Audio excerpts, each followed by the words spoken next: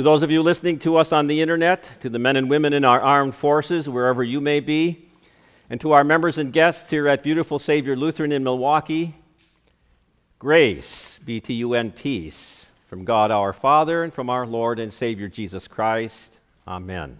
The Word of God upon which we base our message on this, the festival of the resurrection of our Lord, is the Old Testament reading for this morning from Isaiah chapter 25, beginning at verse 6. You heard that read before. I recall these words. On this mountain, the Lord Almighty will prepare a feast of rich food for all peoples, a banquet of aged wine, the best of meats, and the finest of wines.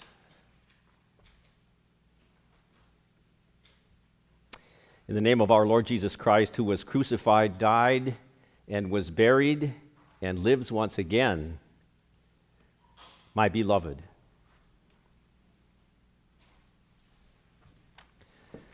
I want to begin my message this morning on this glorious, and it truly is, every Easter is a glorious Easter Sunday, by using the word destruction. Now, I mean kind of the kind of destruction that annihilates things. And maybe when you hear the word destruction, it conjures up thoughts of bombs and smoke and fire and leveled buildings like Hiroshima or like 9/11. But who wants to think about stuff like that on Easter Sunday when our thoughts are directed to the resurrection of our Lord Jesus Christ? And we celebrate with a special meal and special flowers and special hymns. Well, you see, our God desires a feast for us. A feast better than any Easter breakfast, better than any graduation celebration, better than any wedding reception. He desires to celebrate a heavenly feast with us. But he could not have accomplished that without destruction. For us to experience the everlasting joys of heaven, all the evils that would impede that celebration had to be removed. The veil of sin had to be removed. Death had to be swallowed up. Tears had to be wiped away. And disgrace had to be removed. The destruction of all of those evils was accomplished by our risen Lord. Now, this morning we review the words of the prophet Isaiah, who wrote these words some 700 years BC. And we want to take a look at the accuracy of that prophecy of Isaiah and also see how it was exactly fulfilled by the resurrection of our Lord Jesus as he destroyed sorrow. Now, every Easter, of course, you recognize with me that it's absolutely essential that we review all the facts of the resurrection. We have to think about the dedicated women who rushed to the tomb in twilight. We have to talk about a weeping Mary. We have to talk about a doubting Thomas. We have to talk about those Emmaus-bound disciples. And all of those people were overwhelmed with grief because their Savior had died. But then they were also overwhelmed with joy when they saw their glorified Lord living again. There was no stone large enough. There was no seal strong enough. There was no Roman garrison powerful enough to hold our Savior in the grave. His ugly death was transformed into a beautiful resurrection, and we celebrate those facts today. But above and beyond all the facts, which are miraculous in and of themselves and take God-given faith to accept and believe, there's also the significance of those facts. In other words, what did Jesus rising to life once again mean? And what does it mean for me? 700 years before Jesus arrived in the manger of Bethlehem, Isaiah, the prophet of God, made these predictions about the Son of God and what he would accomplish with his humanity. He said, "On this mountain, the Lord Almighty will prepare a feast of rich food for all peoples, a banquet of aged wine, the best of meats, and the finest of wines.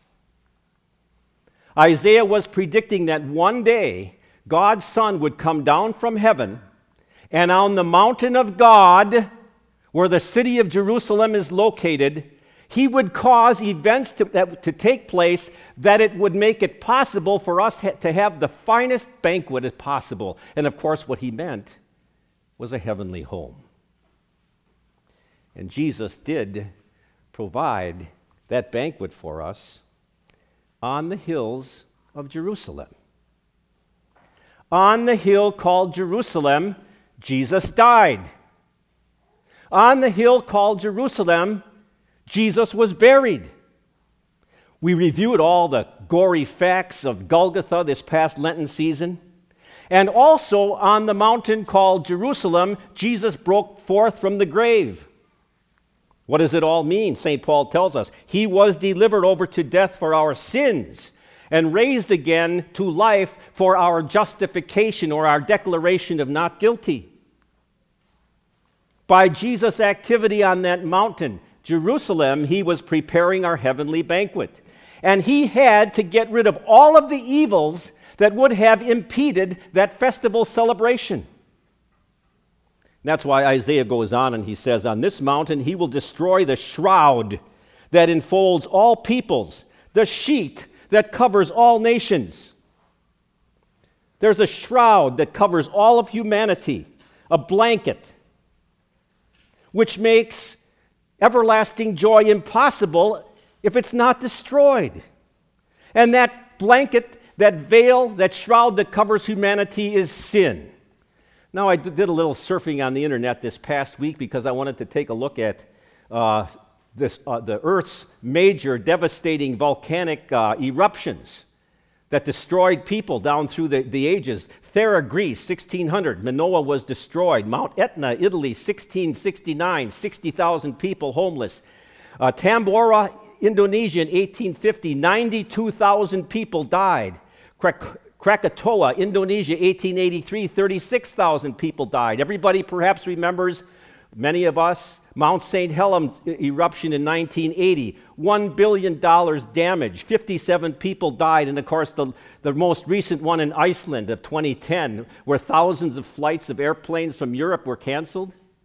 But the one that comes to my mind was a documentary that I saw about Mount St. Helens in 1980, and I can still remember a guy that got trapped in that ash, and he couldn't breathe, and he was actually photographing this.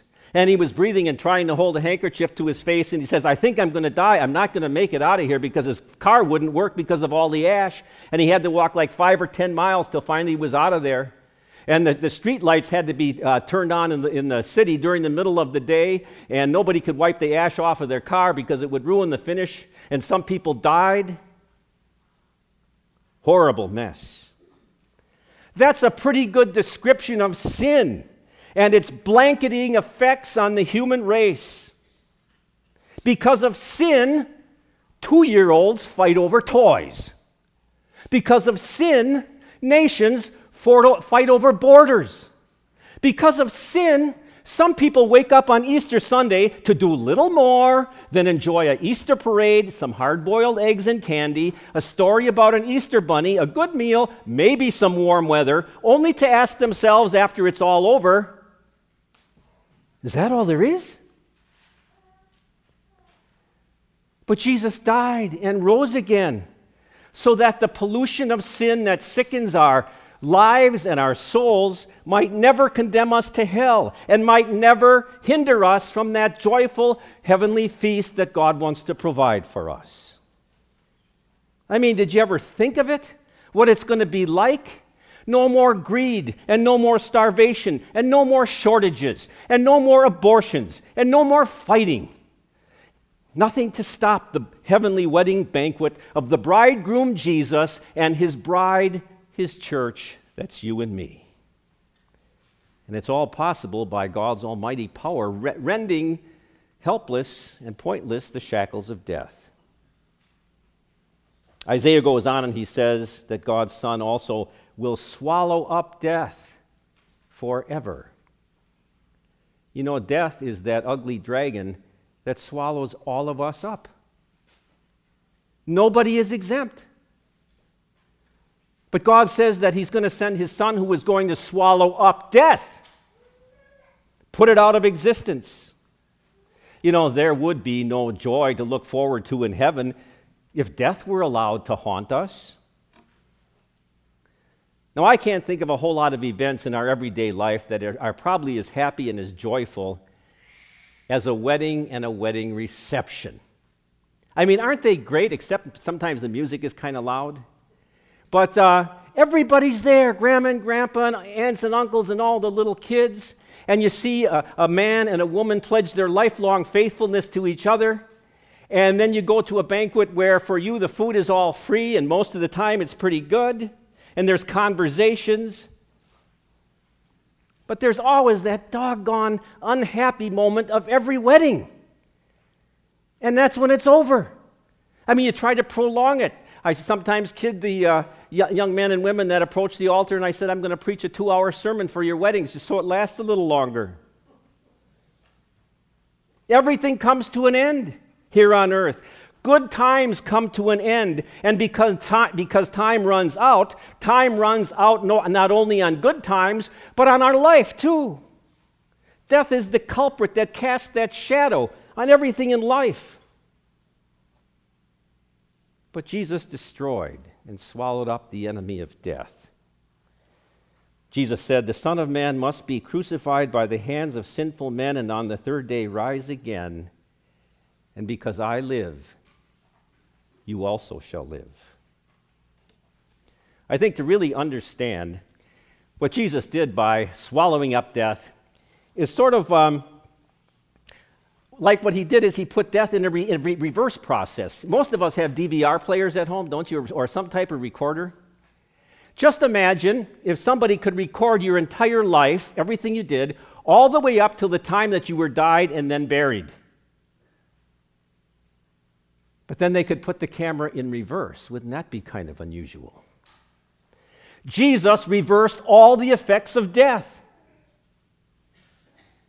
That's what Jesus did in the resurrection, reverse the power of death. No matter how badly nature can depose our mortal remains by judgment day, a time is coming, Scripture says, where all who are in their graves will hear his voice and come out. Those who have done good will rise to live.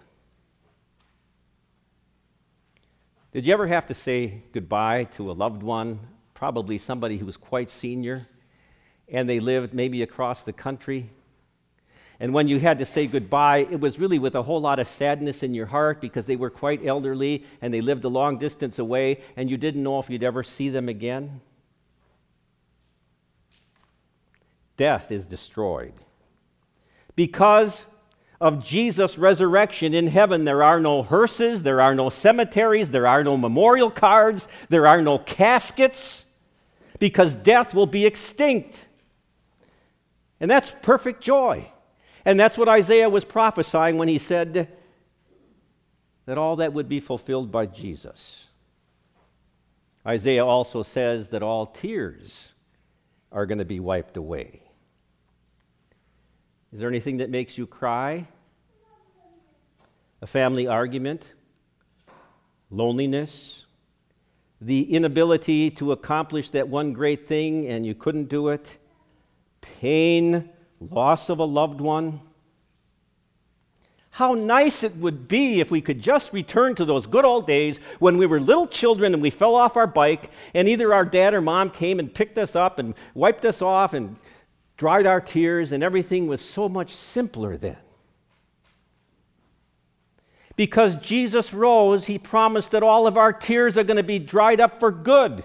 In heaven, there aren't going to be any Kleenexes because you won't have to dry any eyes. The emotion of sadness is going to be a thing of the past. I mean, with illness, anger, death, all alleviated, there's going to be nothing to cry about, only eternal joy. And finally, this morning, Isaiah wants us to know that God's also going to remove all disgrace. And sad to say, at this very moment, as we are worshiping our resurrected Lord here at Beautiful Savior, There's a whole lot of people all around the world who are wondering how you and I can be so naive as to hold to the story of a Jewish carpenter who died and came back to life. And sometimes those disbelievers say nothing about their disapproval, but many times they're quite vocal about their disapproval. And sometimes they tell us to our faces that we are so foolish and childish to believe that a Jewish carpenter could come back to life. But our faith is not in vain, and Christ is risen from death. And on Judgment Day, all of those voices pronouncing disgraceful comments about us are going to be silenced, because when Jesus comes to judge the earth, they'll be standing there too, and there won't be any unbelievers on Judgment Day. And on that day, Isaiah says, what we're going to say, surely this is our God, we trusted in him and he saved us. This is the Lord, we trusted in him, let us rejoice and be glad in his salvation. And that's why on this Easter Sunday, we talk about destruction. Destruction of all of the evils by Jesus that would hinder our heavenly joy. Sin and death and tears and disgrace. Now, I would have to say this morning that after everything is said and done from this pulpit this morning, you probably realize as good Lutheran Christians that I didn't say anything new. I didn't say anything that perhaps you didn't know already.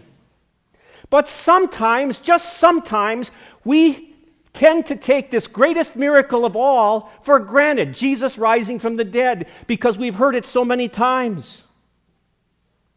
But what if we didn't hear it? What if we heard only the message of spring, and how the earth renews itself after winter, and how hope springs eternal, and how Easter is a time for children, and how we should view Easter through the eyes of children? I mean, if that's all there is to Easter, then there is no lasting joy. The message of Easter is one of destruction. Evils that would hinder our eternal joy in heaven, sin and death, and tears and disgrace. And they're all destroyed by Jesus because of Gethsemane and Golgotha and an empty grave. He has destroyed them all forever. On this Easter morning, then, rejoice in the joy of your eternal life that you have starting right now, prepared for you by a Savior who was dead, but who is alive, and who destroyed sin and death and tears and disgrace forever. Christ is risen. He is risen indeed. Alleluia. Amen. Please stand.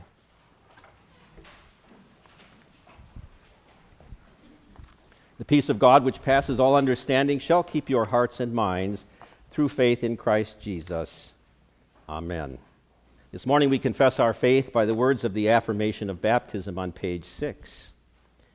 In holy baptism, our sins are forgiven and we are granted a new life in Christ our Lord. I ask you, as a reaffirmation of what God has done for you in your baptism, do you renounce the devil and all his works and all his ways?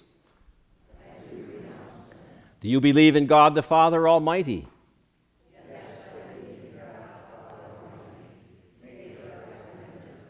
Do you believe in Jesus Christ, his only Son? Yes, I believe in Jesus Christ, his only Son, our Lord, who was conceived by the Holy Spirit, born of the Virgin Mary, suffered under Pontius Pilate, was crucified, died, and was buried. He descended into hell. The third day he rose again from the dead. He ascended into heaven, and sits at the right hand of God the Father Almighty. From thence he will come to judge the living and the dead. Do you believe in the Holy Spirit? Yes, I believe in the Holy Spirit, the holy Christian church, the communion of saints, the forgiveness of sins, the resurrection of the body, and the life everlasting. Is it your earnest intention to continue steadfast in this faith and in the promise of your baptism, and as a member of the church to be diligent in the use of the means of grace and prayer? Almighty God, the Father of our Lord Jesus Christ, who has given you the new birth of water and the Spirit and has forgiven you all your sins, strengthen you with his grace to life everlasting. We take this time now to gather our tithes and our offerings and our connection cards.